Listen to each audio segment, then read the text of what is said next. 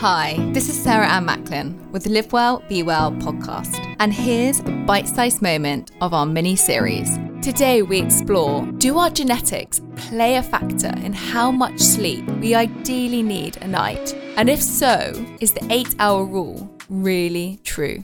It is really important to say that everyone is individual, and it would be really interesting to hear your insights surrounding genetics. Because there's this common messaging around the 8-hour sleep window a night. Many of us can create fear for oneself if we aren't fitting into these 8 hours. On the other hand, there are people such as Donald Trump and Margaret Thatcher who have spoken openly around only needing 4 to 5 hours sleep a night. So is there anything around our genetics here which actually determines how much sleep one actually needs?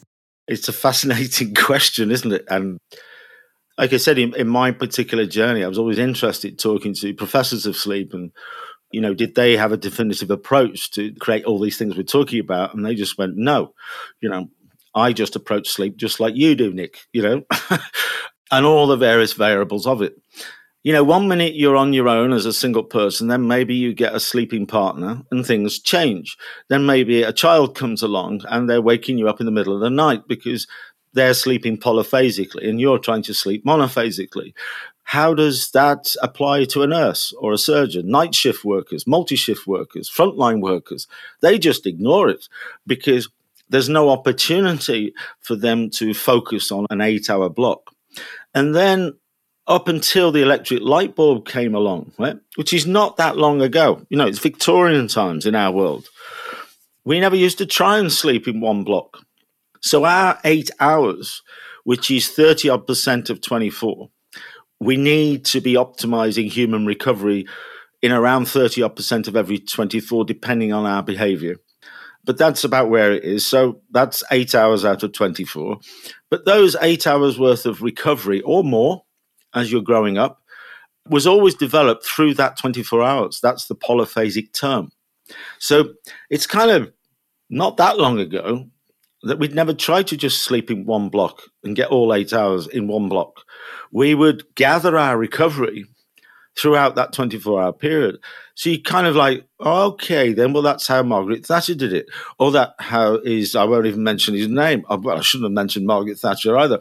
And suddenly I'm working with elite athletes and, swimmers are swimming at 4 o'clock in the morning and performing at 11 o'clock at night on the other side of the world and traveling and planes and hotels and all sorts of things. And paradigm shifting stuff was coming in from the late 90s to where we are now with phones and social media and all sorts of stuff. And it's like, whoa, now we're drinking 2 liters of water a day where we didn't even think about water before.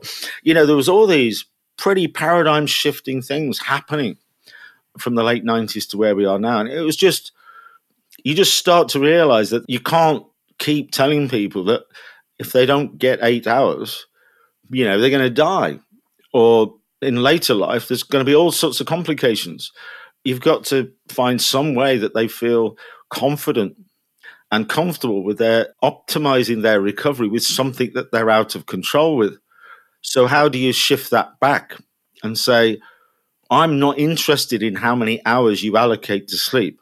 I'm interested in the quality of your sleep, and I'm interested in how you approach sleep. So everything you do from the point of wake throughout your day.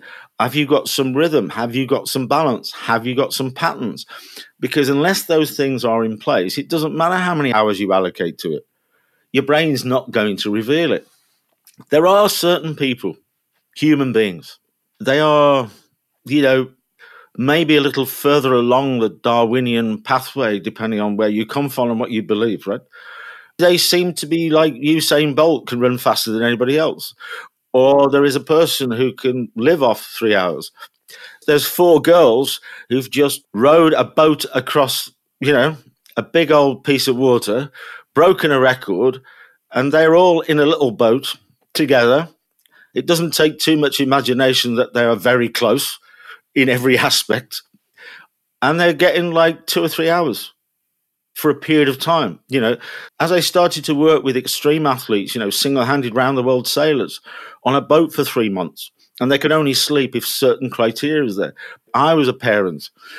It's just like, wow, what I've got to do is if I'm constantly worrying about if I don't get my 8 hours, allocate 8 hours, and when I go into sleep, I don't get the quality from it. And if I wake up in the middle of the night at 2 o'clock and I'm worrying about that because I can't get back to sleep, I wake up early, I don't feel great. I seem to be in a sleep state, all of those 8 hours, 9 hours, but I don't feel refreshed. And I think that's the thing about the trackers sometimes. You'll wake up and the tracker says this, but you feel like that. And you're not quite sure why the contradiction is there. So it's not necessarily about myths. It's actually these people who you mentioned and many others who are not so famous and do great jobs, long-haul pilots, surgeons working through the night, transplant surgeons on pages, having to react at any particular moment, parents, as I say. What they're doing is they are adopting a polyphasic approach. Whether they're planning it that way is another argument. Maybe it's just the pressures of what they're doing. But you can actually recover in a polyphasic way. It's not unnatural to us. It's just you have to find your own way to do it.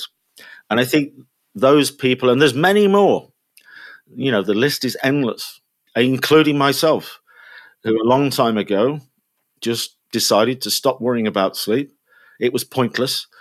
And just concentrate on doing all these little things that I know helps my brain. So when I do enter a sleep state, it takes over and gives me the best it possibly can. And I just keep cracking on, because the more I have the rhythm to my day, the more chance it's got to reveal that, never mind how many hours it is. So that's probably the best I can do. Thank you for listening. For the full interview, follow the link in the show notes and be sure to subscribe, follow and share the Live Well, Be Well podcast, with the season launch of Series 9 coming very soon. Before you go, I have something new to tell you about. There's brand new bonus content waiting for you with every new guest I speak to. These are exclusively for my inner circle of Apple subscribers. To listen now, head to the Live Well, Be Well show page on Apple Podcasts, where you can activate your free trial and you can enjoy the podcast without adverts.